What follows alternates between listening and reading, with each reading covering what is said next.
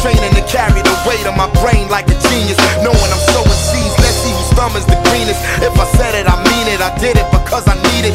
Eat, sleep it, and bleed it. Write it down and then read it. Asphalt to the cement, your trash talk. Delete it, I blast off and lay them out like a Tempur-Pedic. Welcome back to the Chris Williams Podcast Hour. Today's podcast is a special treat.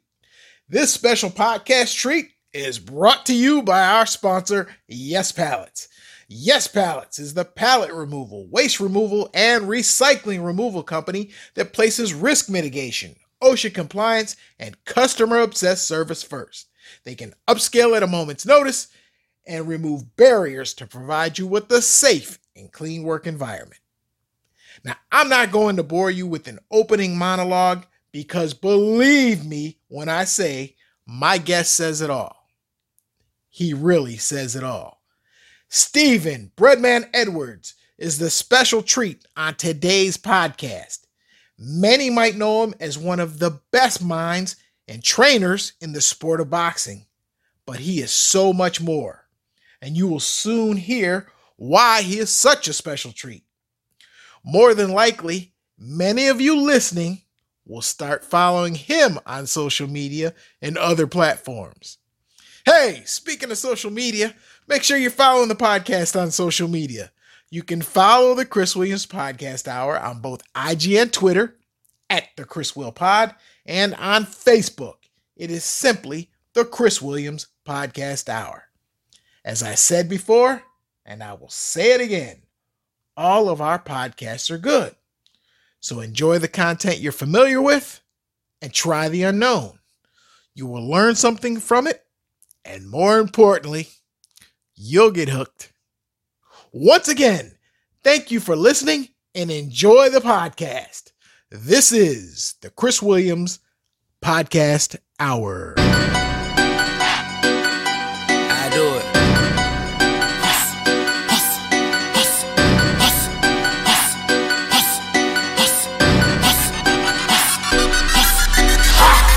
Same old, just a different day.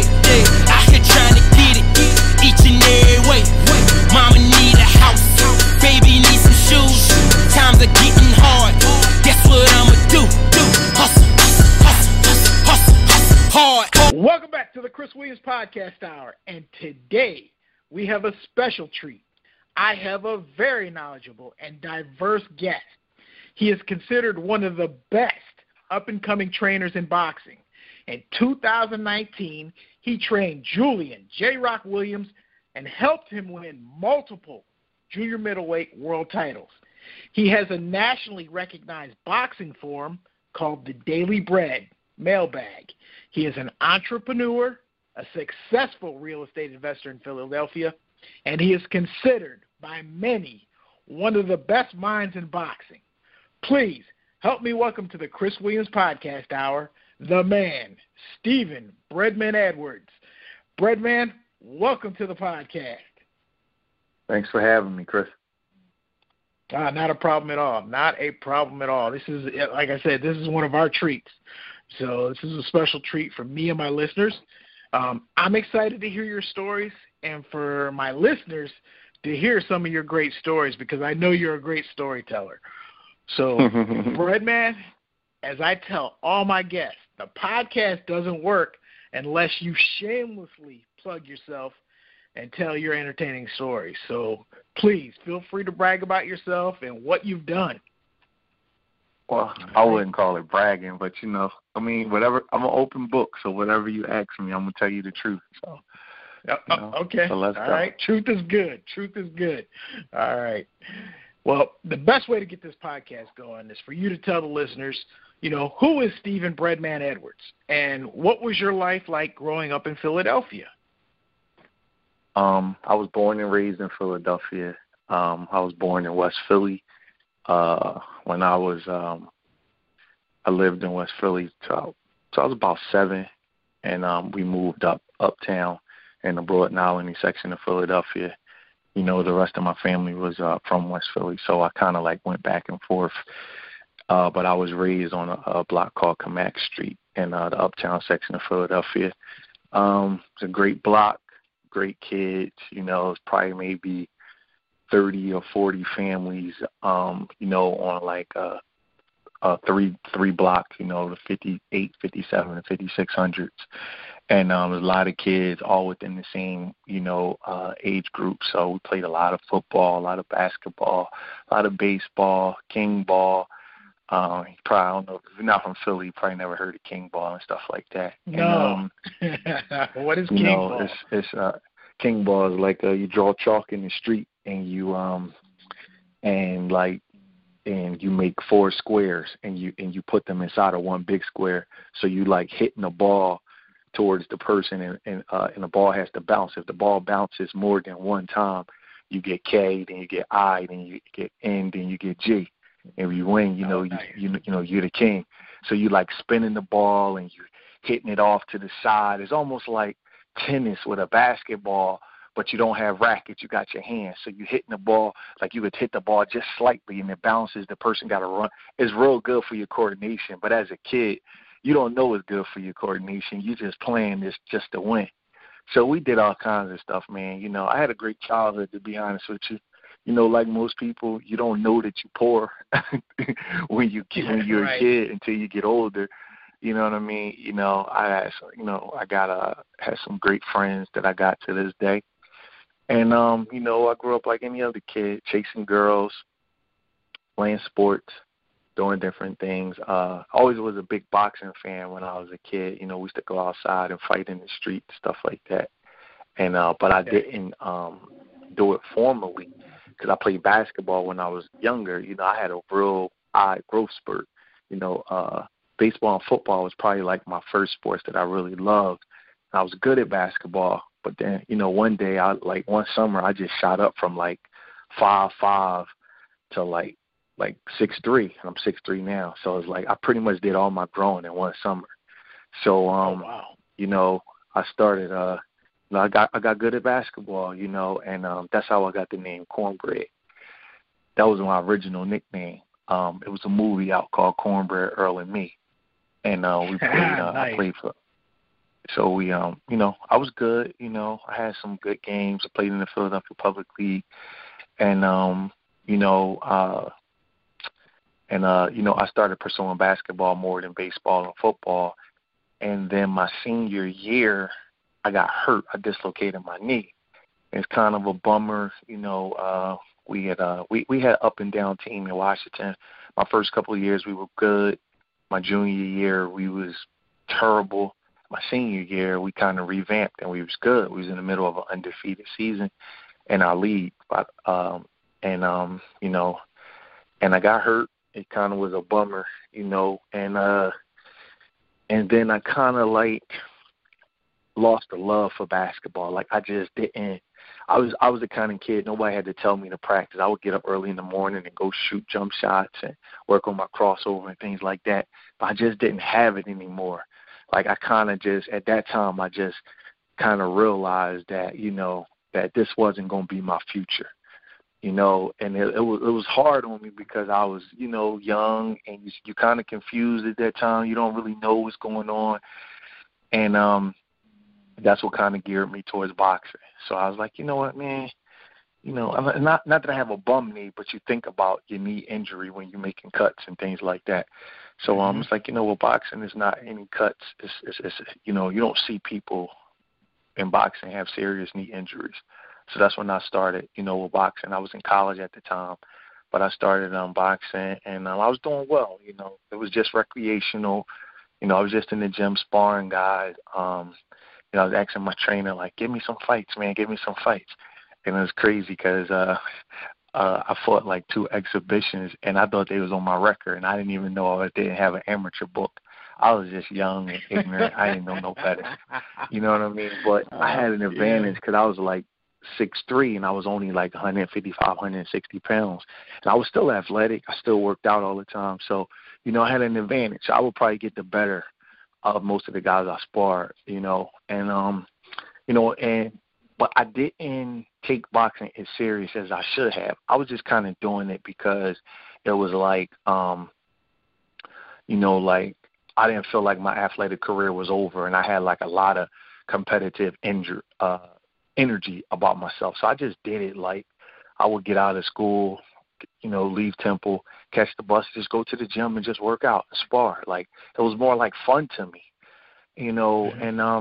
but I always knew a lot about boxing. I always, I always valued the sport. I know you can't play boxing. So, I was kind of 1 foot in, 1 foot out, working, going to school, messing around with girls, doing stuff out that wouldn't be conducive to being a fighter.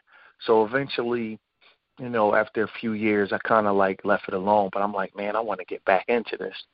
And, a few years later, in my early 30s, that's when I met Julian Williams, and he asked me to come on to the team. And then, it kind of took a life of itself. But, basketball was something that I, originally, that was my original thing. It's funny because, the guy who got me to come on the show, Chip, he heard me say that I could play basketball, and he went and, looked up some of my old stats, thought I was lying. Philadelphia Public League is a hard league.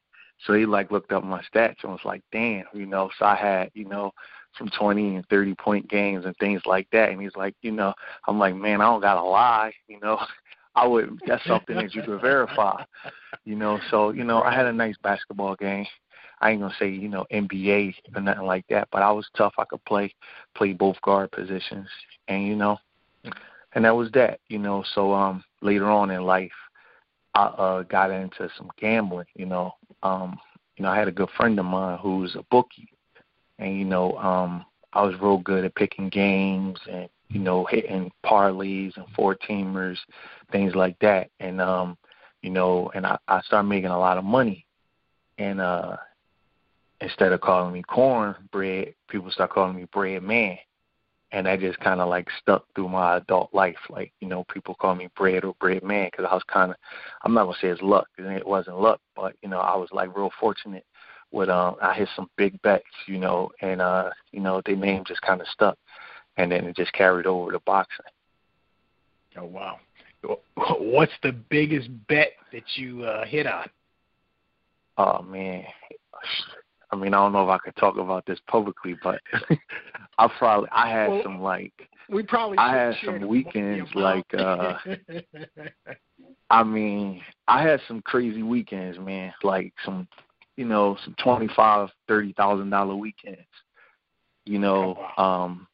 So I had some nice weekends. And you know what though? One thing about gambling or anything that you're doing, novelty type of things, you got to take the good with the bad. I done had some weekends where I lost that much, so it goes back and forth, But one thing about me, man, I got a lot of self-control. Once I start having kids, I kind of tempered it down. You know what I mean? I'm not, I got a weird discipline. Julian used to have fights at the casinos, and I would I would walk up with $200, and I wouldn't have an ATM card or nothing. And I'd be like, if I lose this, I'm done. I just have I'm just weird. I'm just real weird like that. And sometimes I would just go off and win, a couple of $1,000. But I never take big losses because in my mind I don't never chase the bets. You know what I mean? So if I don't win with what I put up, I don't keep re-upping and going back and borrowing money and running to the bank and running to the ATM. I don't do that, So I kind of scaled it down a little bit once I had kids and had other responsibilities. But, I had some big weekends, man. I had some huge weekends. All right. Now, what would you attribute that discipline to? You know what, man? I really don't even know. Sometimes how you can get things in your life and not know you're getting them. As a kid, I wasn't allowed to sleep late. My mom would be like, get your ass up and go up, go clean, sweep the steps. Or back in the day, we would put dish detergent in a big bucket, real hot with some bleach, and we'd sweep the steps. So she'd be like, get your ass up and sweep the steps. Or if I'm at my grandma's house, she'd be like, go vacuum or go pick up the dog poop out back. So I'd never slept late. You know what I mean? So, with my fighters, I tell them, you got to get up before it get light outside. Get up and run early in the morning. And if they say, so I said, well, I'll meet you out there. So now you can't complain because I'm going to be out there with you. So I really don't. Maybe it's my upbringing. My father passed away when I was little, but I had a good stepfather, and my grandfather was a big part of my life, and he didn't really take a lot of shit. So I had to do a lot of things, but I didn't really look at it as punishment. I just looked at it as just, that's what I had to do. You know what I mean? So it's kind of like it wasn't a punishment to me. Like my grandpa, he had a bunch of cleaning companies, so he would be like, yo, man, come with me today, and we would, you got to do the floors at Central City Toyota. He wouldn't even pay me half of the time, but I just did it because he told me to do it. It was like it wasn't like a question of should I be doing it or shouldn't I be doing it. I just did what I was told to do. And I wasn't a perfect kid. I was actually bad. I did a lot. I put my mom through a lot of shit. As a kid, I used to get in trouble in school and things like that. But I used to get my butt whipped also. It didn't go unchecked. I don't know, man. I just think that I don't know if it's a discipline or it's just a drive. Like I'm just one of the people. If I say I'm gonna do something, I'm gonna do it. And doing things that other people aren't willing to do is always something that I've realized that will get me over in life. It's just the way it is. Like I know a lot of my friends who made millions of dollars, but they don't have millions of dollars because they don't have the discipline to save their money. I know a lot of guys that was better than me at ball, but they didn't work as hard as me at ball. And I told some fighters, like, there may be fighters more talented than you are, but if you work harder and you learn your craft in a different kind of way, you're gonna be rewarded for that. And when I came in the game, I didn't have like nobody rolling out the red carpet for me. I didn't have like a mentor as a trainer. I just had to kind of just learn everything on my own from my own knowledge and just applying it. And, I was really determined to build a world champion. And as weird as this may sound, I never had a doubt that I was going to build a world champion with my first fighter. And Julian Williams was the first fighter I ever trained. And I was just like, I'm going to shut everybody up and I'm going to build a world champion with this fighter, and I put a lot into it. It was just determination and discipline. It kind of, towards the end, it wore me out, to be honest with you. I felt like I was having to do too much things, to be successful, and when you feel like that it kind of wore, it just wore on me, because with Julian, he didn't really have a big support group, like people around him. So I pretty much had to do a lot of things. And it started wearing on me towards the end. I think that was one of the reasons why I had to, walk away from it, because it was like training wasn't burning me out, but training him was burning me out. I was having to do things like, going to the grocery store, making food, and it just kind of just wore me out at the end. You know what I mean? It was just like, man, I still have to do this 10 years later. We millionaires now. You know what I mean? Well, he's a millionaire. I'm a thousandaire from boxing, so we shouldn't have to do this stuff no more. You know what I'm saying? And I was still having to do it, and it just wore on me, but, the discipline, man, I don't really know. I attribute it to my mom. My mom raised me, my stepdad, my grandparents, but sometimes it's just within. Like, I'm just like my kids, like, they run track, right? And my daughter is, like, nationally ranked. I don't want to brag, because when you brag, you can get humble, but my daughter is really gifted. My son is too, but he's more gifted in football and basketball. My daughter is, like, gifted in track. Really, she could outrun any fighter that I ever had. She's that good. And she's 10 years old, and I go to her track practices, and it's really weird. Like, she just outworks all the other kids, and she gets the most out of every practice. And it's real simple. She just, every time my coach tells her to do something, she does it full blast. She does it. She never cheats. I always say you can't cheat the grind. The grind will find out. The grind is like an athlete's karma. You cannot cheat it. Anything you put in it, you're going to get out of it. And that's just how she is. So, it's just inbred. You know what I mean? I don't even mean to like have a play on words, but it's just embedded. And I gotcha. you know, I just try to transfer that energy to my fighters. You know, like, you know, when it's time to go, you know, we got to go. Like, it's time to, you know, we got to go to them dark places. You know, and you know, that's you know, I think that's why I've been pretty successful as a trainer thus far. Okay. All right. Talk about character and how important that is for you in choosing friends, business partners, and even fighters. It's big. It's big. One of the reasons why I agreed to this interview is because Chip, the guy who solicits the interview for you, you know, I kind of get along with him. You know, character is big, man. You know, in boxing, this is an animalistic sport. You know, and people look out for themselves. So you have to be conditioned to be betrayed. You got to be conditioned to be backstabbed. You got to be conditioned to be deceived. You got to be conditioned to win and lose. So, you know, you can't get too high and you can't get too low.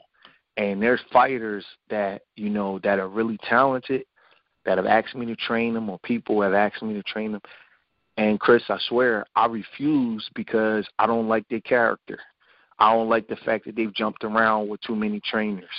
I don't like the fact that I've heard stories about them not paying their trainer. I don't like the fact that certain things that I saw from them in the ring. You know, man, fighters can get injured. You get injured, or, you know, you get an injury in a fight, you quit.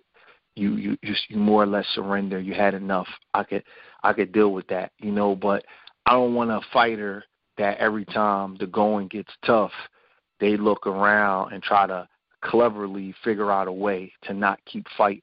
You know, it's a fight at the end of the day, and there's certain things that your character shall allow you to push through.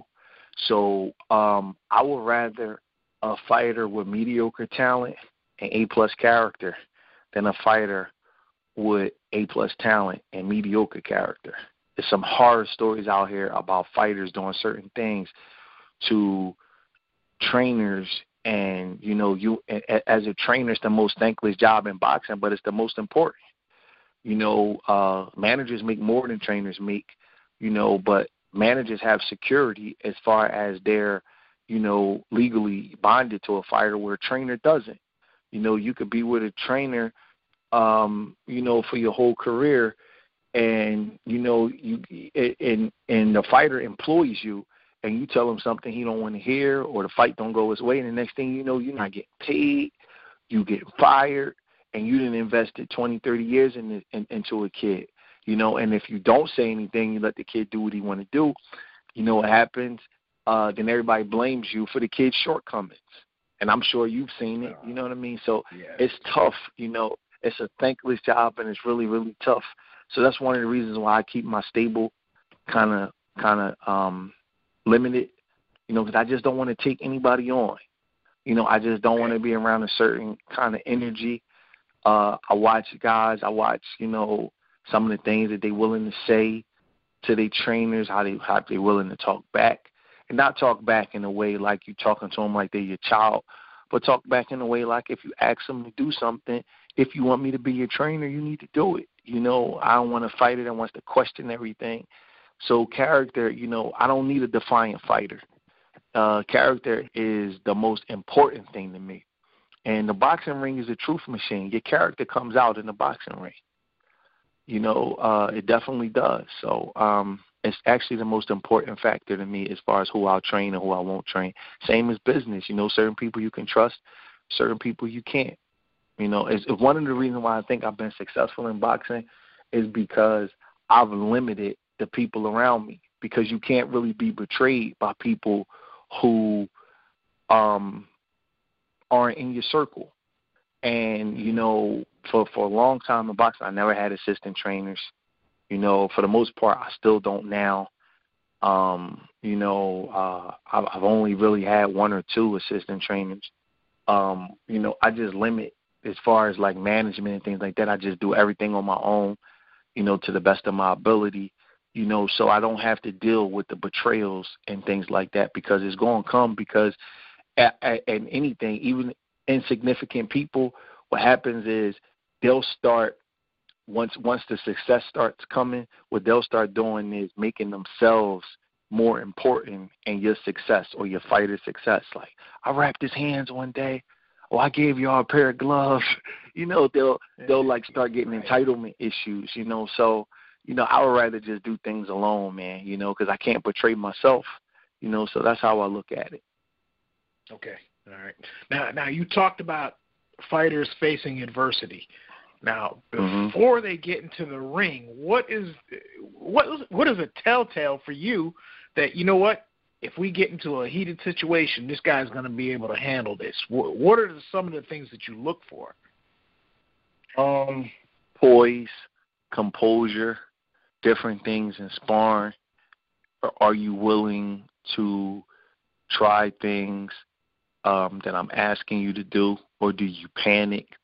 Your breathing, your social media. Social media is like a fingerprint of what a fighter is. You know, you watch a fighter's social media real close, it'll tell you almost anything you want to know about a fighter. You know, so I watch things, you know, sometimes in the gym. Actually, it's funny. I told a young man today in the gym, I didn't know him. He wasn't training with me. He was training with another trainer. And I watched him come in the gym. And, Chris, he walked in the gym and sat on the side of the ring and stared at his phone for about 10 minutes. And I said, young man, can I speak with you for a second? And he said, yes. I said, what's your name? I forget what name he said, to be honest. And I said, do you want to be a fighter? He said, yes. I said, man, you walked in this gym, and instead of putting your gym clothes on and warming up and wrapping your hands, you sat on the side of the ring and start staring at your phone and start playing with your phone. I said, you taking away from your gym time. You taking away from your concentration. I said, that's not a good sign of you being successful in boxing. You could have been looking at your phone on the way to the gym. You could look on your phone after the gym. But you can't even concentrate for an hour and a half to 2 hours on what you need to be doing right here in the gym. Your trainer is here. He's waiting for you, and you sitting on the side of the ring staring at your phone. You know, when he understood what I was saying. So I can look at a guy's social media and tell if he's going to fight. I could look at the way he responds to different things in sparring and tell if he's going to fight. You know, it's just a certain sense. Like Karan Davis, for example, he just fought Anthony Durrell. And a lot of people were saying he was going to get killed by Durrell. And Karan is a flamboyant kid. He's, you know, he likes to party, he likes women just like any other kid. But I know his character. I put him in there in sparring since he was 18 years old. Guys like Julian, Jesse Hart, Triple G, Demetrius Andre, Lara. You know, he's boxed some killers. And his character was never, ever, ever in question. So when people were saying Anthony Durrell was just going to walk right through him, I'm like, not this kid. His kid's not like that. You know, he don't have those kind of issues. You know, so it's a composure, it's an energy about certain kids that you just know that they're not going to fold under the pressure. Okay. All right. And I want to go back a little bit. So you talk about injuring your knee in high school. And by the way, Chip shared those same clips of you and has continually bragged about your high school basketball. So who are some of the guys who were some of the guys that you competed against in high school? And who was your biggest rival? You know, that's a good question. I wouldn't say that I had a biggest rival. I would say that, like, my biggest rival would probably be, like, a neighborhood guys, like guys that we played pickup ball with in our neighborhood. It was a couple of blocks of kids. We would get our 5, and we would take their 5, and we would go play. I was a guy named Mike. They called him Dumars, and from around our neighborhood. I used to just cook him, man. I would, like, kill him. But he could shoot. He would hit 2 or 3 jump shots, and everybody would call him Dumars. and my best buddy, a guy named Marcus, he was our point guard. So, he would just call clear outs for me all day. As far as high school, the public league was rich, full of great players, guys better than I was in the early 90s. I played against Rasheed Wallace. I played against Jason Lawson. They made it to the NBA. Mark Jackson, Alvin Williams. Played against one of my best friends to this day, a kid named Kevin Slaughter. He was a tremendous basketball player. Jermaine Williams, guy named Ricky Height, he coaches high school basketball out in Virginia. Rasheed Brookenborough, Fred Warwick. Man, I could go on and on all day. I played against some great players. Some of the best players I ever played against, they never even made it to the NBA. They had to, play overseas or, after high school, they kind of just, fall into the streets, But I played against some tremendous players, man. Anybody you can name out of Philadelphia in the early 90s, early to mid-90s, I played against. Rasheed Arnold, I'm probably naming guys that you probably don't know, but, I'll tell you the NBA guys. Alvin Williams made the NBA. Mark Jackson made the NBA. Jason Lawson made the NBA. Rasheed Wallace made the NBA. Tyrone Weeks I think he got a look in the NBA. You remember Tyrone Weeks? Yes, most of the names that you're pulling out, I actually know. I know a lot about Rasheed Wallace, who happens to be the head coach here in North Carolina at Durham Jordan High School. So they crushed us, man. I think my sophomore year, he was dunking all over, dude, 7 feet. So they crushed us. He was like a man among boys. Tyrone Weeks, I had 20 points against them my junior year. He played for FLC. So those are the pros that played around the same time. And it's really odd, man. It's hard to get that many pros at the same time, playing for the same year. You know what I'm trying to say? In the same area.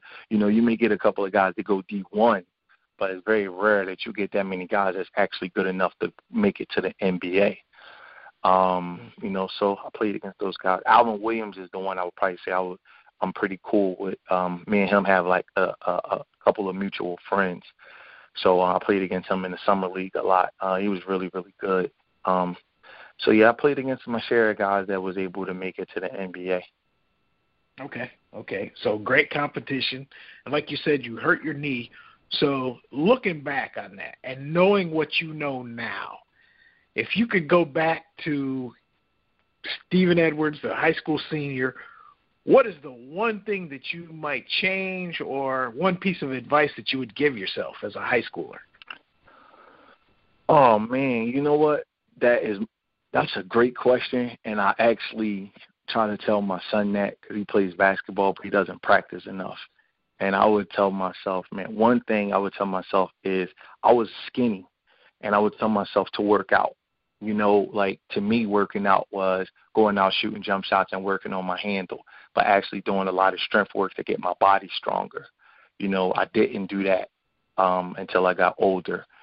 And the second thing I would have told myself is that although I'm practicing, I'm not practicing enough. I would get up early in the morning and go shoot my jump shots, and then I would go home and go to sleep, and then I would wake back up and I would go play, ball, and everybody would go to the courts. But I should have been practicing more. I should have been doing more. I'm being honest, I don't know if I have NBA talent. That's a God-given talent. You got to be like a freak to make the NBA. But I do think that I could have been better if I would have practiced more and just had a better perspective of where I was going, But I kind of did everything on my own. My parents supported me, but they didn't push me. If I didn't go practice, nobody said, Steve, get your ass up and go practice, So, I would look back on myself and say, I should have practiced more. I could have done more in my basketball career. I'm not disappointed because, at the time, if I knew better, I would have did better. But looking back on it, if I could mentor myself, I would have definitely practiced more, and I definitely would have worked on my strength, in my legs and different things like that to keep myself from getting injured. Okay. That's great advice. So any high schoolers that are listening, or any athletes that are listening, that is great advice. All right. So, like you said, you got into boxing. You said you went to college. Where did you attend college? I went to Temple University. You went to Temple? Okay. Yep. Okay. We're at Temple Owls. All right. Love it.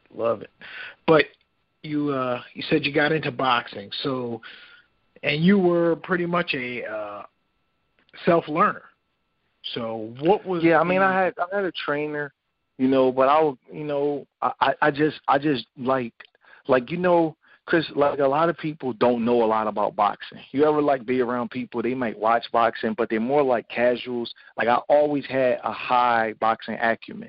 Like I literally used to have fight parties when I was a kid. Like all my buddies, they liked boxing, but they liked it because of me.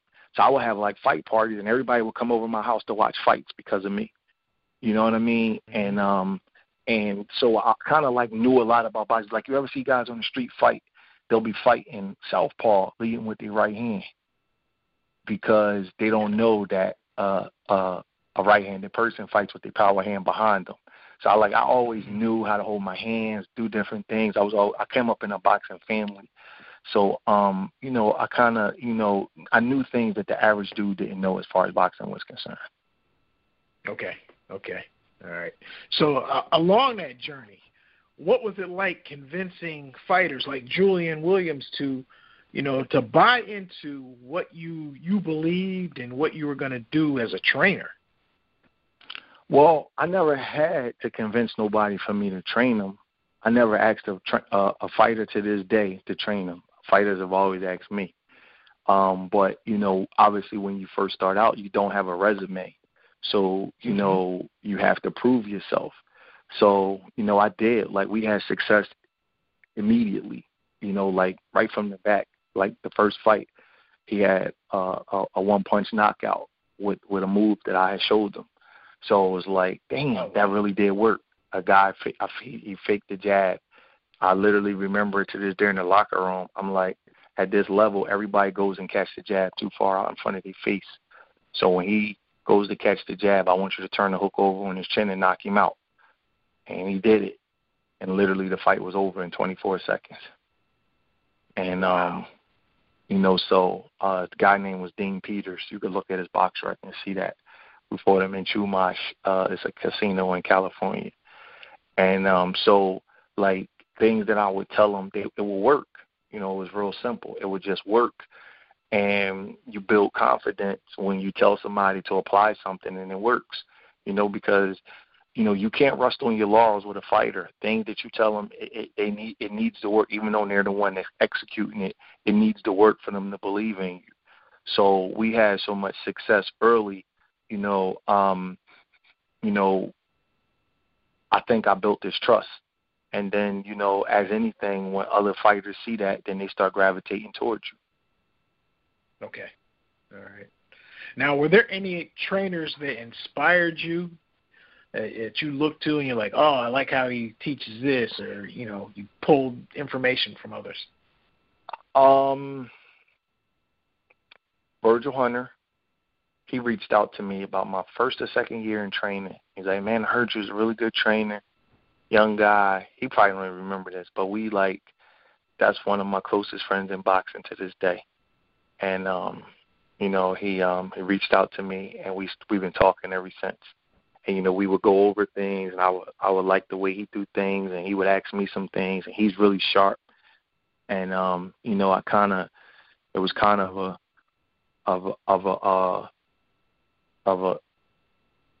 the relationship with him and Andre Ward was kind of similar to the relationship with me and Julian, So okay.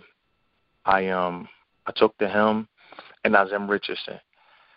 Nazem, I took to him more so how he talked his guys through the corner in the fight. I would listen to him in the gym, and he was he would Julian would probably spar his son Rock. And we were and I would hear him how he talked his guys through the sparring. And I liked that, And it was something that I kind of like took in from him. And, Okay. you know, everything else, you know, pretty much I just kind of like, you know, I just did it on my own, to be honest with you. You know, I would consider Rojo Hunter my mentor, you know, and Nazem was like an older guy who kind of like took to me. He would call me and we would talk and things like that.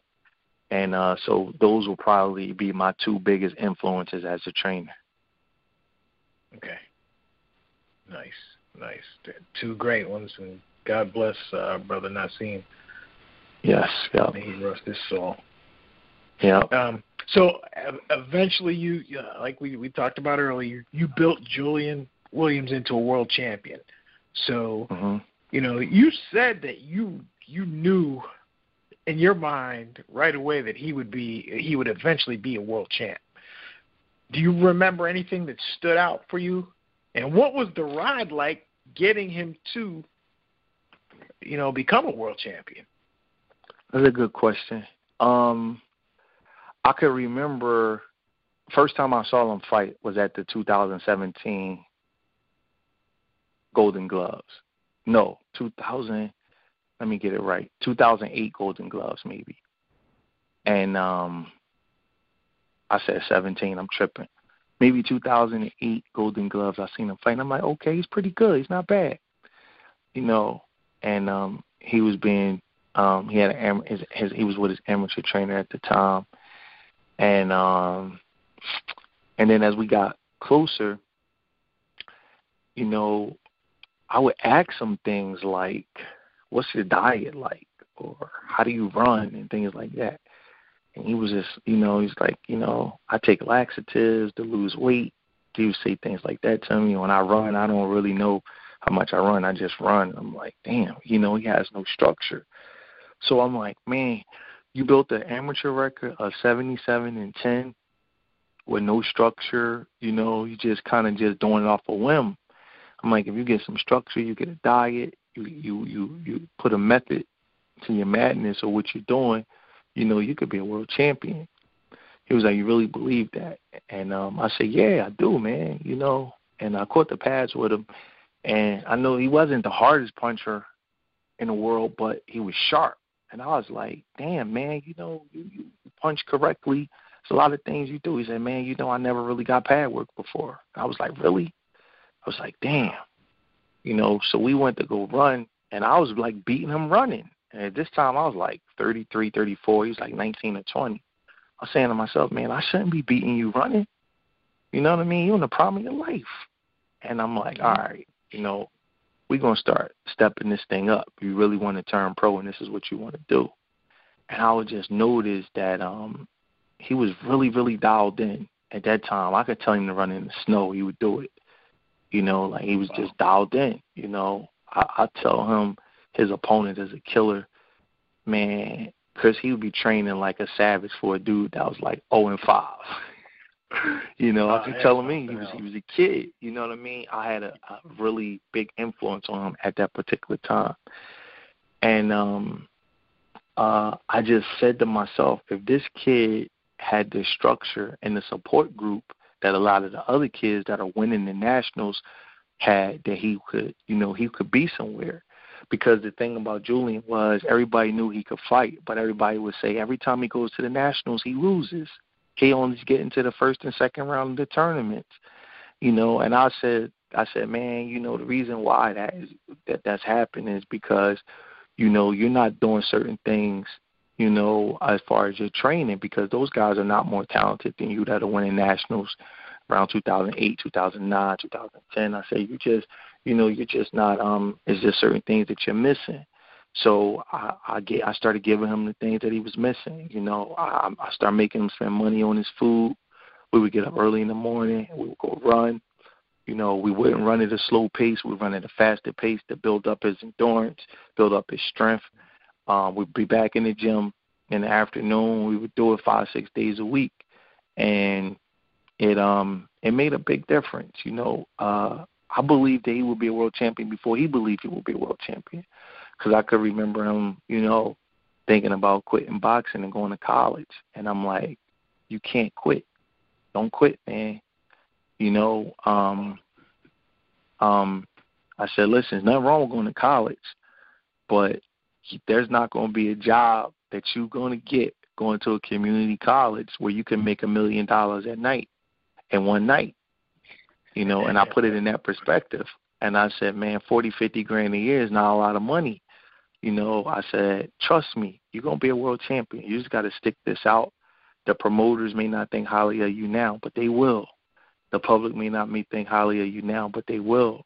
All the people that talk about that you can't win nationals and you never won the nationals, you're going to be able to trade that in for a world title. And I would take a world title over a freaking national tournament any day of the week. And we talked about it, and, you know, money obviously was an issue. And I just said, look, man, if you think that I don't believe in you, you know, I'm helping you pay your bills. You know, I don't have to do this. You know, I'm investing in you because I believe in you. So I built, you know, he was a kid that didn't have a lot of confidence. He acted like he did, but he really didn't have confidence in himself. He was a tough kid, and he was a real fighter, but he didn't really have confidence in his ability because he came up short so many times at on the big stage as an amateur. So I just built up his self-esteem and built up his confidence, and I honestly did. Like I would tell promoters and matchmakers, like, this kid's gonna be a world champion. They're like, nah, you know, he'll be a nice little contender. I'm like, nah, I'm telling you. And around 2013, 2014, people start repeating things that I said. He started making top prospect lists, start making ESPN lists. People start saying some of the things that I was saying. And I was like, I told y'all so. He just wasn't getting, he didn't have the resources that other kids had. You know, he didn't have the money to hire a strength and conditioning coach. He didn't have a big manager behind him. You know, he was working hard for what he knew, but he didn't know better. And, you know, I just made sure that he did all of the things that I knew that he needed to do, and I just was with him every step of the way. You know, we spent a lot of time together, you know, especially early on, because I just knew that he needed somebody standing over top of him to make sure that he did the things that he needed to do. And eventually he started believing it. And, you know, once a fighter starts believing it, then you halfway there. You know, after that point, you know, you just got to go out and accomplish it. But it's just, I don't put nobody's intuition and gut feelings and instincts over my own. And I just knew that he could be a world champion. It was a look. It was certain things that I saw in him, and I really knew that he had the potential if he did everything right. You know, if we put everything together, he had the potential to do it. And it took a lot of work, you know, because he was used to doing things a certain way, but he eventually bought into it. And we had our most success when it was just me and him, when there was nobody else around. You know, we had our most success because nobody could throw our energy off. You know what I'm saying? It was just like, this is what we're going to do. And there was there was not a lot of it wasn't an adversarial relationship as far as everybody, too many chefs being in the kitchen, everybody having an opinion about what we were doing. It was just me and him. So the only opinions that mattered was me and his. And, you know, eventually, you know, we built ourselves up to the number one contender. You know, he lost to Charlo, but he became a contender. And we just stayed on the course. And then, you know, finally got the Jarrett Hurd fight. Yes. So in May of 2019, almost 2 years to the day today, actually it is exactly 2 years. Actually, it is 2 years. You guys shocked the world. You know, it's funny, man. We took that fight, man, and it's the weirdest thing in the world. Like, I had to talk him into taking that fight. You know, he had other people around him. He even had like another assistant trainer questioning should he go down there and take the fight. You know, and I'm like, Julian, you got to take this fight. Can't let nobody talk you out of this. You got to take this fight. You know, then I'm not going to let the judges rob you. I'm going to pick good judges. You're going to get in the best shape of your life. You're going to win this fight. You have to take this fight. Who cares if it's in his hometown? And I'm glad he listened to me, man, because honestly, that's one of the last times he listened to me. But that fight changed his career because, you know, you go in the history books. Nobody can ever take that fight away from him, you know, and I'm just glad that he took it because, you know, it was hard getting him to take that fight. You know, it really was. He thought that, you know, it was a setup and different things. I'm like, no, man, take this fight. This is what you want. The pressure is going to be on him in his hometown. And I just felt like stylistically that if Julian didn't run out of gas, Herb couldn't do nothing with him. And, you know, I was right. But, you know, for that fight, man, you know, I'm one of them people, man, that like it takes a lot for me not to be an optimist. You gotta like really, really, really like my daughter could be racing Usain Bolt, and I'll be like, well, we gonna win this race. You know, that's just how I am. It takes a lot for me to like turn and be like, you know, we not gonna win this, you know. And people in our own gym was like saying stuff like I was selling him out, he was gonna get knocked out, you know, I'm doing it for the money, and there's things like that. You know, I was like, man, like y'all don't know I've been rich. I don't need to do this for the money. We gonna win this fight. You know what I'm saying? So I had to like defend myself. The people that thought I was selling the kid down the drain, that I was treating like my son. You know, so, but then after the fight, of course, it was, I knew y'all was going to win. I knew y'all was going to do this. I knew y'all was going to do that. You know how that go. Everybody want to be part of the holding the trophy at the end, but they don't want to go through the process. So, you know, that was a tough fight on me. I was locked in emotionally because I knew he was going to win the fight. You know, there's a picture of us walking down the aisle. I was smiling because I knew he had a great camp, and I knew that the game plan was going to work. And I knew that Herb, even though he said that he respected Julian, I knew he was looking forward to the Charlo unification, and he kind of was using Julian as a warm-up fight, you know. And I said, and I knew that he was too big for the weight, you know. And everybody thought he was too big for Julian, but I thought he was too big for the weight, meaning that, you know, you can't keep shrinking down in weight like that and then putting that weight on and still having the energy to be able to push through in the later rounds like he did. And, you know, that's one of the reasons why we went to his body so bad, because I just felt like a guy that gets that big, he's going to be susceptible to the body punches because he has to eat and drink to, you know, to rehydrate. So I was just really confident in that fight. You know what I mean? Even though most people thought we would lose the fight, I just had a different kind of confidence in that fight, you know, and I really didn't share it with many people because I just knew everybody had like a negative opinion about it, you know. And, you know, I actually took a picture of the belt that Julian won with my finger over my mouth saying, shh, you know, as if to tell people to shut up, you know what I mean? Because I was just getting tired of it over and over. Why y'all taking that fight? Why y'all going to his hometown?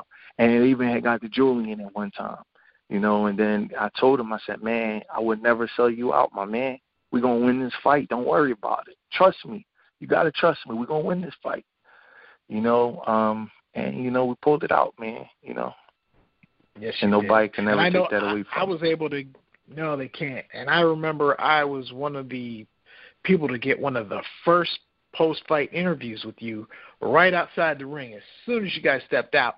And I remember asking you a question, and you stood there. We probably stood there for about 2 minutes, literally, and you didn't say anything. You were just staring at the crowd. And the only thing you said to me was, I told him. I told everybody. I told you so. I told you so. And that, for me, I was like, you know what? That's poetic right there, because you literally had told everyone it's not going to be what you think it is. This guy is not the beast that you think he is, and you pulled it off. So after winning that fight, so how did life change for you? I know how it changed for J Rock, but how did it change for you? You know what, man? Honestly, it didn't really change, because like this might sound cocky, man, but I don't have low self-esteem. I always knew I was a good trainer, and I always knew he was a good fighter. So I never needed nobody to tell me that. It just gave the validation of it, you know, with that performance. It really didn't change. Honestly, I didn't buy anything spectacular or new. Honest to goodness truth, you know, I already had a nice house. I already had a nice car. I didn't do anything. It just kind of just, you're on an emotional high. I didn't sleep for a couple of days just being an emotional high because I'm a competitive person. And, when you get that kind of a high, you got to, like, come down from it, but I was fine.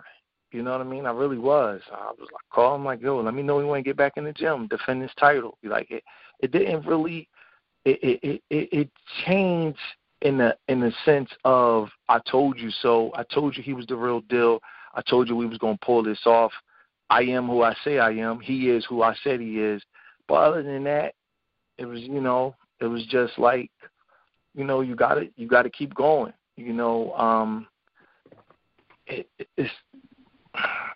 It's a great question that you asked, but it's like it really didn't change in that way. Like the next thing, you know what I did that following weekend? Bro, I went to my daughter's track meet. That's how my life is. My daughter won the CYO championships at her track meet. And, that's on Instagram, because that fight was May 11th, 2019, May 18th. She won her track meet because I missed the week before that because he fought, so I couldn't make her track meet on May 11th. So then following week I went to her track meet. So, I just kept everything in perspective and, I wanted to, go on a journey and, defend the title and, do some more things. Obviously that didn't work out, but it didn't really change in the way that, people may think it did. Okay. And you talked earlier about the hunger, the desire to do it all over again. So how big of a factor did that play in you guys trying to defend the title and not being successful? I think it was a huge factor. I really honestly do. I think it was a huge factor. We went from being by ourselves in Fairfax, Virginia. I think that's where the fight was. Mm-hmm. Yes. To people trying to walk down with us here in Philadelphia. We went from, we spent more money in the camp for Herb than we did in the camp for Rosario, and we made 3 times the money for Rosario than we did for Herb. So it didn't make any sense. People that was insignificant started wanting to have an opinion about what we would be doing. It just, the hunger changed. Didn't change for me. You know what, man? I don't really want to get into that because I don't want it to seem like I'm taking a shot at Julian. No, that's fine. So it just was different. The whole energy about everything was different. About a month before the fight, I started getting like a bad feeling. He got sick. He definitely did get sick. I don't know if it was a flu, whatever it was, but he got sick. But even before then, it was just like little things that wasn't the same. The weight was a little bit off. Just wasn't the same, man. And, unfortunately, man, that happens sometime, man. Success can do that. And it's just that, and it wasn't meant to be. And, got stopped, and that's it. Fighter gets stopped twice. It's pretty tough to come back from that as far as being with the same trainer, because emotionally you got to figure out like who's at fault, who did it, why did it happen, and things like that. So it's like, it's hard to overcome. So, I mean, I honestly did not think that guy could beat Julian. That's my honest opinion. I'm not going to say that I thought he could beat him, but I also didn't like the demeanor and the attitude of certain things that I saw, compared to the Herb fight. Like Julian was locked in for the Herb fight. For the Herb fight, he was like, when I gave him the game plan for the Herb fight, nobody knew we wasn't going to run from Jared Herb. People thought we was going to try to box and steal a decision from Jared Herb. And Julian didn't question it. He was with it. For this guy, after the fight, he questioned the game plan. Like, damn, why do we do it this way? And I'm like, geez, her's a better fighter than this dude, you know. So, but again, you know, man, it just wasn't meant to be. You know, things happen, man. One thing that I learned, that is much harder to defend the title than it is to win the title. Winning the title is like a artist's first album. You know how like your first album is like the best album if you're into hip hop or anything, because that's like your whole life. You put everything into that. But defending it, the money changes, everything changes, man. And it's really, really hard to tell a millionaire what to do if you don't want to do it. It is.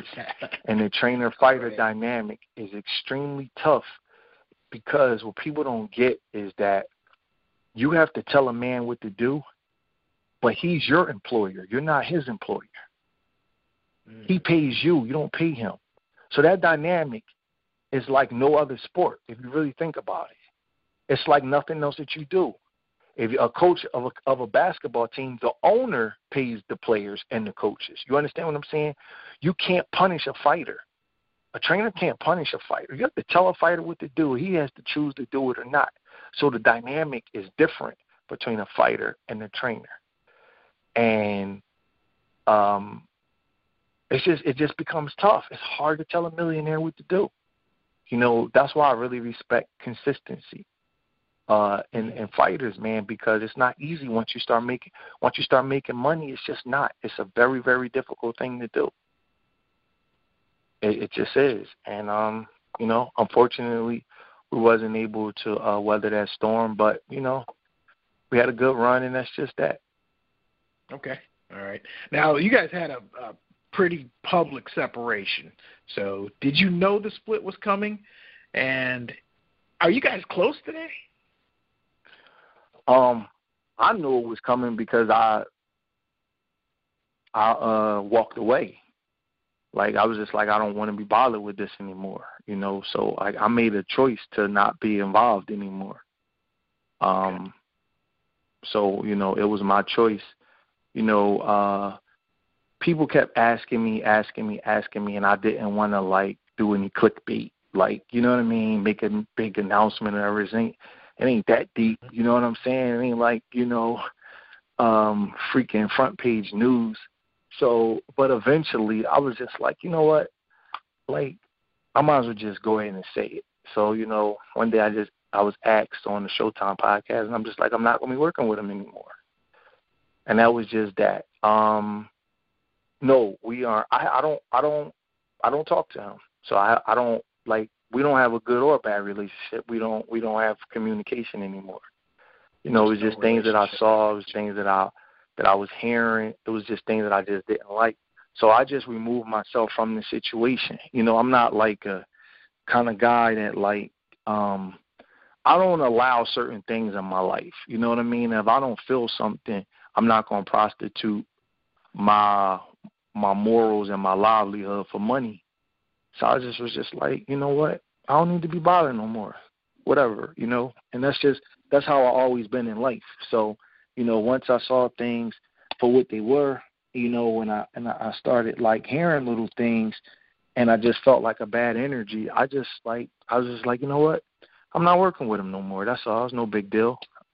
And that was just it. And I don't, you know, we don't have a relationship. He didn't gain an enemy out of me because we're not friends anymore, or, you know, business partners or trainer or whatever. I don't see him. He don't see me. We don't talk, and that's just that. Okay. All right. And what fighters are you training today, and do you think that you have another world champion in your stable? Sure. I got a kid by the name of Romeo Cruz. I'm really high on him. He's a little older. He's about 27, fights at 122. He's 5-0, but he's just, man, I wish I had 10 kids like him, man. He's just a pleasure to train. He really is. Works really hard. He's the kind of kid that makes your job easy. I got his kid named Zachary Ochoa. He's 21-2. Mm-hmm. He's from Brooklyn. He's really another good kid, really respectful. Hopefully, you know, we're moving him down to 135 pounds, and we're going to see where he's at. I think he's going to surprise some people. And I got a kid named Karan Davis. Karan Davis just for the draw with Anthony Durrell on Fox back in February. He's a terrific fighter. He's kind of a wild card. He's a kid. He loves to have fun. He got a flamboyant personality. But we kind of play off each other. We get, we do well together. And that's really it right now, working on opening up my own gym. I want it to be a little bit different than some other gyms. I recently purchased a building. So I want to get my own gym. I want to do it the right way. I want to, build me a factory of fighters, man. And you know what, man? I really like saying I told you so to people. I'm a competitive person, and if somebody ever says something bad about me or they doubted me, that gives me a lot of motivation, So I want to open up my own gym, build me a couple more world champions, God willing, and that, and then ride off in the sunset. And if I don't, as the saying goes, if you shoot for the stars, if you miss, you could still land on the moon. As long as I give it my best effort, I'll be fine, man. So I don't. I'm not I look at my career as a trainer as a success, whether I build another world champion or not. But I'm gonna try my best to, and I believe in the guys that I have. And we'll see. Time will tell. Okay. All right. Well, obviously you're not a one-trick pony. So big-time real estate guy in Philly. How did you get into that, and how do you use that to bring some of your fighters and friends, out of a cycle of poverty or, just get them out of a rut financially? Well, honestly, Julian is the only fighter that I have that's was interested in real estate. So it was like a passion of his. And it was just kind of I don't know, I don't believe in luck, but it was like destiny that me and him connect because that was something he was interested in. It was something that I was doing, and it kind of just I just kind of took him through the steps, things that he did. My wife actually was his realtor for his first property that he purchased. And how I don't consider myself a big-time real estate guy. I consider myself a modest guy who, I take care of my family. So I right now I got about 6 houses, 6 buildings, and I rent some, I flip some, I got a lot of equity in them. I've told people how to do it. Julian probably is the person who did it the most because he had the most liquid cash to do it. But it's not for everybody. Everybody can't be a landlord. Everybody don't have that kind of relationship, or that kind of, character. I'm not even going to say character, energy about themselves where they could just deal with tenants. It's not for everybody. Like I've told people how I did my real estate, and people, everybody has a different method to it. But I believe in diversifying yourself. And about 12 years ago, I just decided I didn't want to work anymore, be honest. I had a couple properties back then, and I'm just like, man, I'm not going to be working. I don't want to work. This was even before I became a trainer. It's real funny. I was just like, I'm just going to do real estate. I'm going to flip properties. I'm, invest in this. I'm going to invest in that. I had a ton of money from betting, so I just stopped working. And I just, I just started just doing properties. And I actually have the first property that I ever purchased. It's really weird. I still got that property to this day. I paid $57,000 for it. And right now it's worth like $230,000. And I'm thinking about selling it, man, honestly. And it's already paid for and everything. I've had a tenant in there forever. And it's still in great shape. It was fully renovated back then. It's still in great shape right now. So, it was just something that I wanted to do. I was in my early 30s, and I just didn't want to work. I just nothing wrong with a working man, but I just said, man, you know what? You can't get rich working for nobody else. And I just felt like that real estate would be one of the things that would take me to that place, Obviously, I want to leave my kids a nice portfolio. But I'm diversified, man. You know, I got stuff in stocks. I got stuff in bonds. You know, I got IRAs. I got SEPs. I got annuities. You know, I build off of my life insurance. I'm real cognizant about, leaving my kids generational wealth and doing the right thing with my money. That's it. Yep. Generational wealth. I actually something that we don't. Go ahead. We don't. A lot of times, black people, man, it hurts me when I see people taking GoFundMes or raising money for funerals and stuff like that. And I kind of, I don't want my kids to ever have to do that if something ever happened to me. So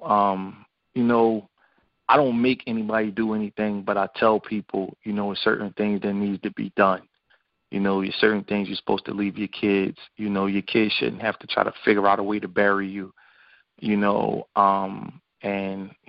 something happened to me, the cool thing is that my kids will be taken care of for the rest of their life. So that's important to me. You know what I'm saying? Because usually, our people, we don't have a head start the way a lot of other cultures and races do in life. We kind of got to start from the mud. So, I wanted to make sure that my kids didn't have to do that. Excellent. That is excellent. It is refreshing to hear you talk about generational wealth because, like you said, a lot of our people just ignore it. It's what can I do today? And no plan for tomorrow. Yep. The kids will figure it out like I did. And it's not that we have way. instant. I call it instant gratification, Chris. Mm-hmm. That's what we want. We want instant gratification. And all the money that you spend on different things, and you say to yourself, man, you got a Rolex, but you don't have life insurance. And it's just certain things are just ignorant to me. But, people are what they are. People going to do what they're going to do. Me personally, is just I don't want my kids to have to go through certain things. And they don't know it. My kids are only 8 and 10. They don't know, what I have and what I don't have. But I tell you what, they will when they get older. So it's important to me. And I see a lot of fighters, man, that are broke. One of the coolest things I've done in my career, you asked me what the thing I'm most proud of. The thing I'm most proud of is that Julian Williams didn't make the most money out of fighters. But you know what he did? He took home the most money. Chris, after he got paid, he was taking home 75 to 80% of his money after everybody was paid. There's not a lot of fighters that can say that. No. Most guys are coming home with 50 cents on the dollar. And that's something that nobody could take away from me. He came home with 80% of his money his whole career. That's a hell of a You know what I mean? So his net was way higher than most guys. Now, his gross might not have been higher than most guys, but his net was way higher than most guys. Mm-hmm. So that's probably the thing that I'm most proud of in my career. Yes. Okay. Yes. Yes. And if you ever hear a story about us, you'll never hear no bad stories about no money being missing. Not on my part anyway. You'll never hear that. All right. So that's the thing that I'm most proud of because I see these guys, man, they'll be bragging they made $3 million, but they'll come home with 1.5. You know what I'm saying? Julian make $1 million and come home with 780, 800. You know what I mean? It's different ball game. You know what I'm saying? So that I'm proud of that. I never stole.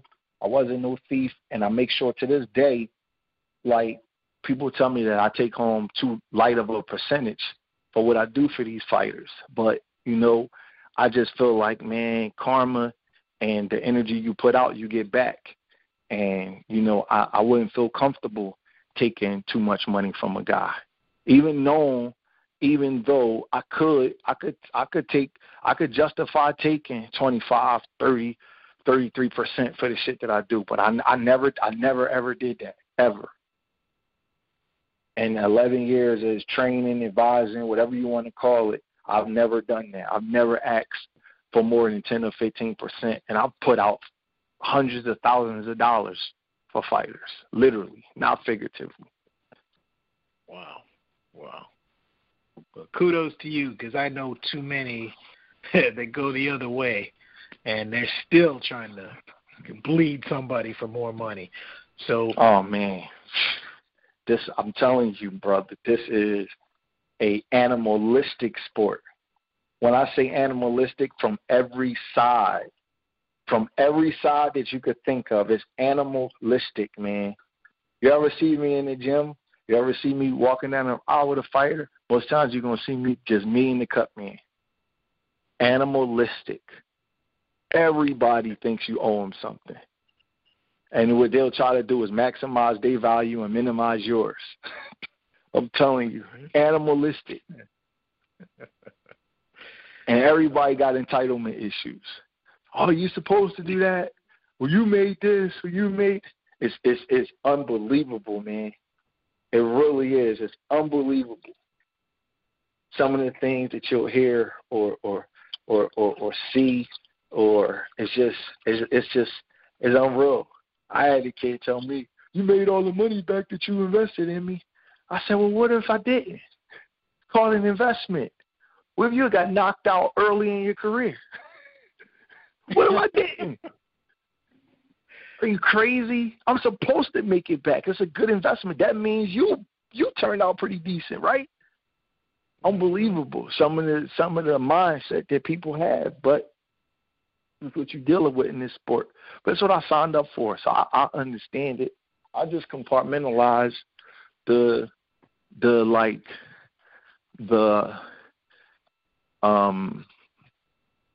bizarre types of personalities and, you know, the immoral things that you got to go through. I just compartmentalize it and kind of like expect it. Gotcha. So you talk about animalistic. So how would you describe the current state of boxing? Just with I think that if you watch boxing in the 80s and 90s, this is not the game that we came up on, but you have to be able to, you know, respect the fact that this is just a different game. You got to respect it. You can't like hold these guys to the same standard that you hold other errors to. You know, I think that there are some killers out there, but for the most part, you know, it's a whole era of fighters that, you know, are waiting for big paydays. They want to minimize the risk to, you know, maximize their paychecks, and that's just the way it is. And we got to live with that. We can't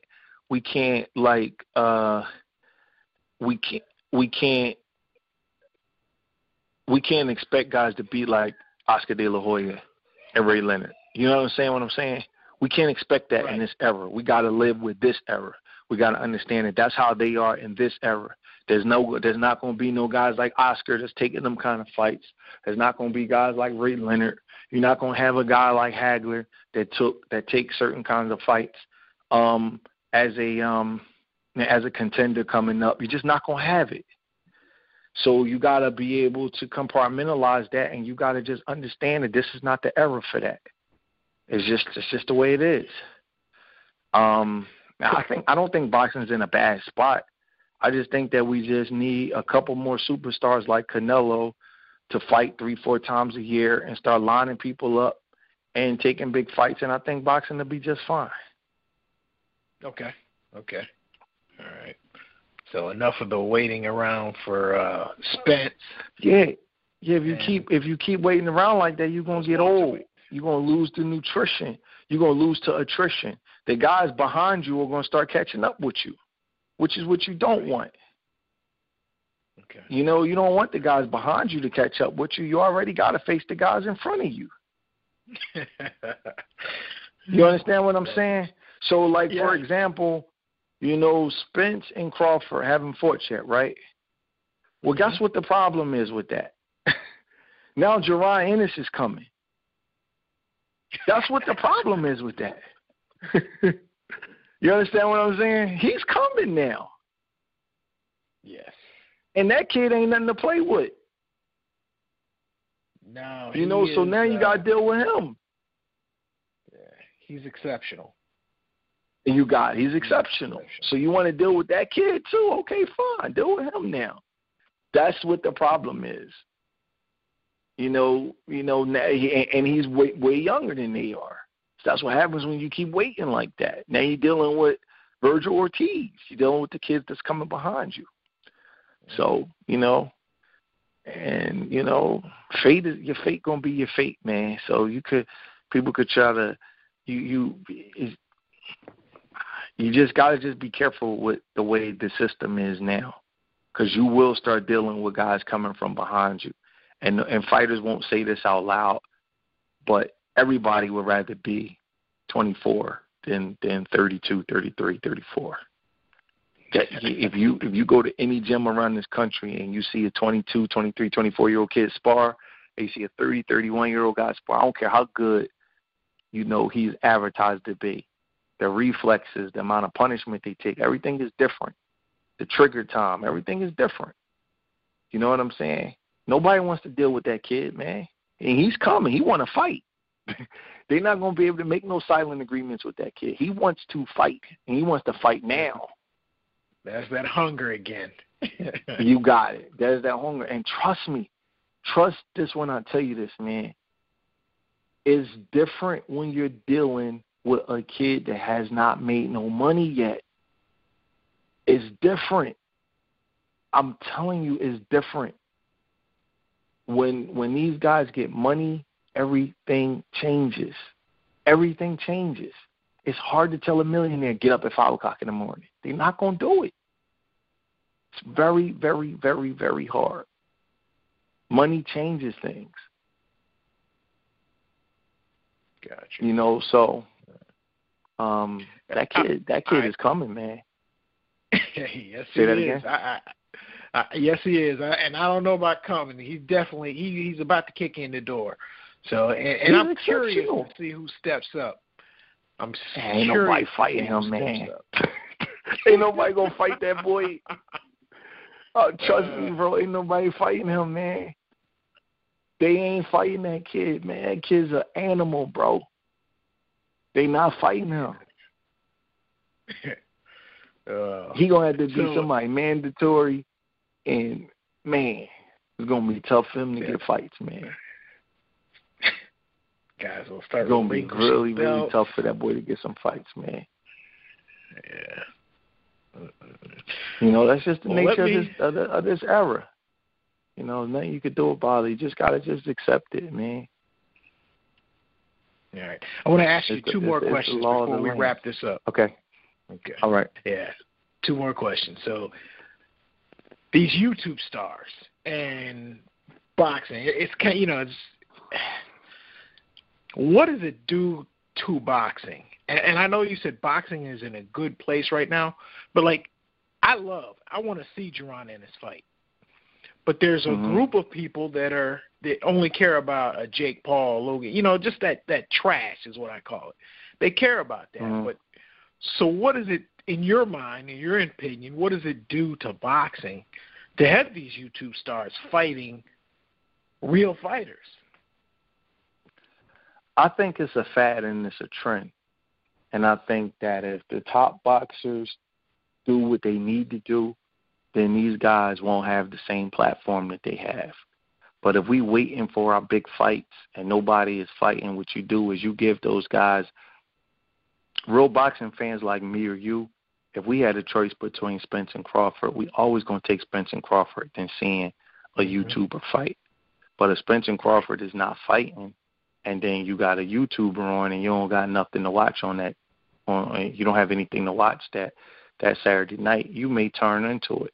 So I think that what the top boxers have to do is they have to start fighting 3 times a year, and they start having to give us the fights that we want, and that stuff will go away as a fad.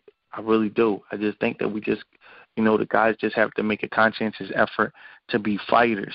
Right now what we have is a lot of businessmen who can fight. We don't have a lot of guys who are fighters. We got fighters that get in the ring. They make silent agreements to not go for certain things. I'm not saying that the fights are fixed, but they make silent agreements to not over-push and not do certain things in their fights. And it's obvious. I'm not calling anybody out, but you see their fights. Guys won't take chances. They making millions of dollars, and they like, man, I'm not going to get hurt. If you don't try to push too hard, then I'm not going to try to push too hard. Now, you know who don't do that? Sean Porter. He's made some money, but Sean Porter fights. Every time he give you an honest, hard effort. Every single time he's out there. Sean Porter fights. He brings it, Yes, he does. He's from Cleveland. That's why. I'm from Cleveland. He's from Cleveland. Clevelanders, man. That's all they know is one gear. Go hard. Give it all you got. So, yes. So Sean Porter is that guy. And honestly, I would love to see him and Ennis. That's a fight that I would like to see.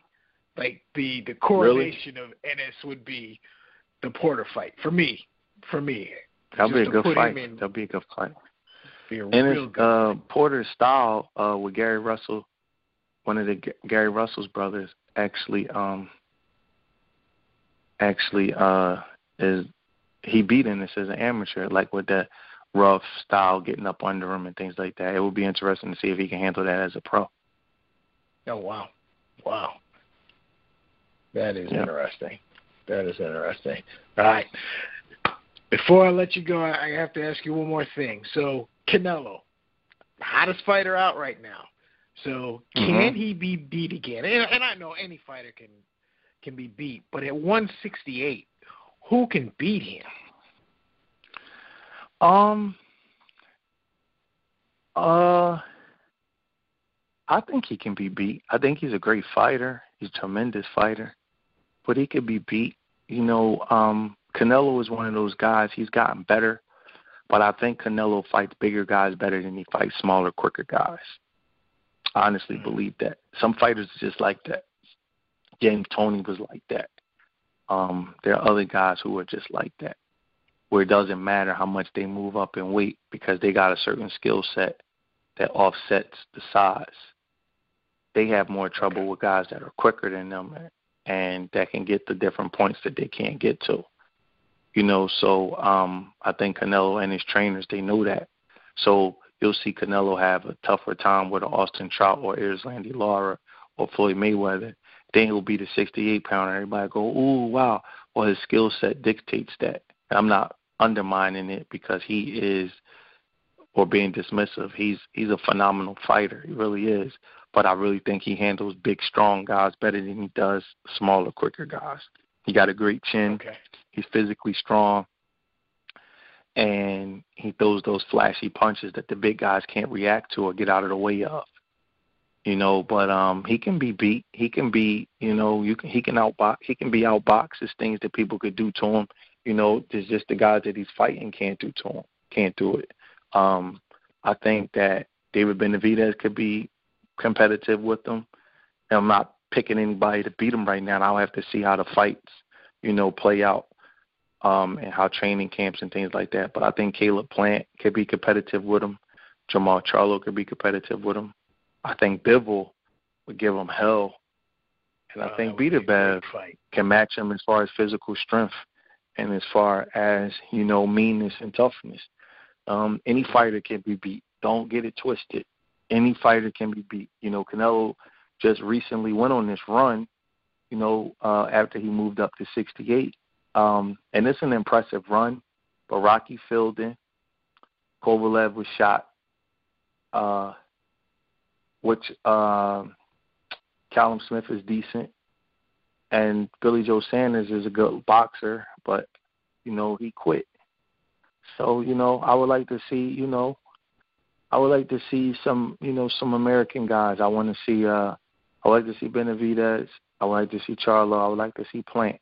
If he runs through those three, then I would be, that would be really impressive. I'm not saying he can't. He'd be the favorite to do it, but I want to see it. Okay. All right. One more time, shameless plug time. So brag again on yourself. Plug your social media and how fans can stay in touch with you, maybe investment-wise, financially, and as well as, the Daily Bread mailbag.